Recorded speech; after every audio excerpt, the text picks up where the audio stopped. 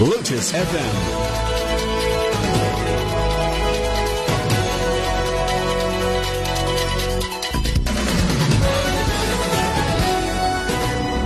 Good evening. A man has been killed and 8 others seriously injured in a collision between two vehicles on the R515 outside Pretoria. The injured include 4 children aged between 2 and 9. Police spokesperson Johannes Jafta says one of the cars involved in the collision was trying to avoid hitting a bakkie in front of it when it rammed into an oncoming car. Jafta says the deceased was the driver of one of the vehicles. The chef swerved out of the road, out of its lane, facing the oncoming traffic, and collided head-on with the Golf. The eyewitness also said that the chef tried to avoid an accident, hitting the bakkie from the back, where she swerved to the right and then collided head-on with the Golf. They were all seriously injured, includes 4 kids and 4 adult females.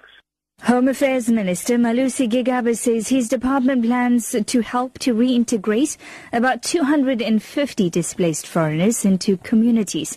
The foreign nationals are being accommodated into tents at a sport ground in Durban after locals violently evicted them from their homes in Isipingo, south of Durban. Gigaba visited the displaced foreigners to address them. He's condemned the attack, saying his department will do everything in its power to ensure the smooth reintegration of foreigners. Obviously, as the department and national government, we will work alongside the provincial government and the city of eThekwini to ensure their reintegration, to address the issues which are alleged to have been the causes of them being attacked, so that we can return them to the communities where they have residence and reintegrate them there so that they can continue with their lives.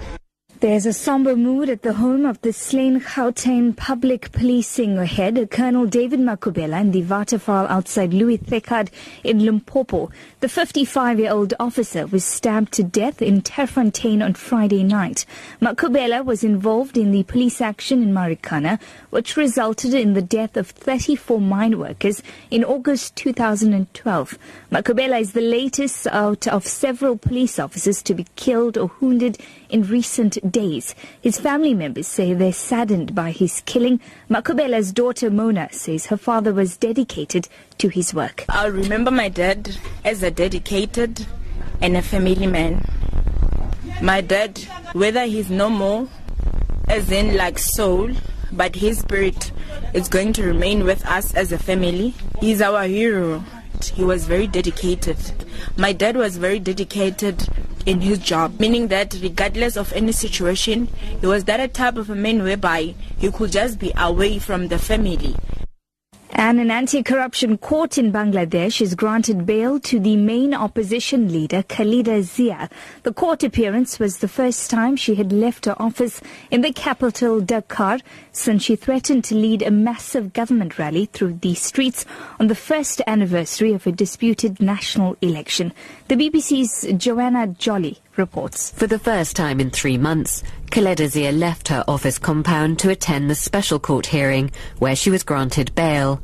The move has been seen as a potential easing of tension between the opposition leader and her bitter political rival, Prime Minister Sheikh Hasina. Khaleda Zia's supporters say the charges against her were political and that she'd been forcibly confined to her office since early January, but opponents say her decision to remain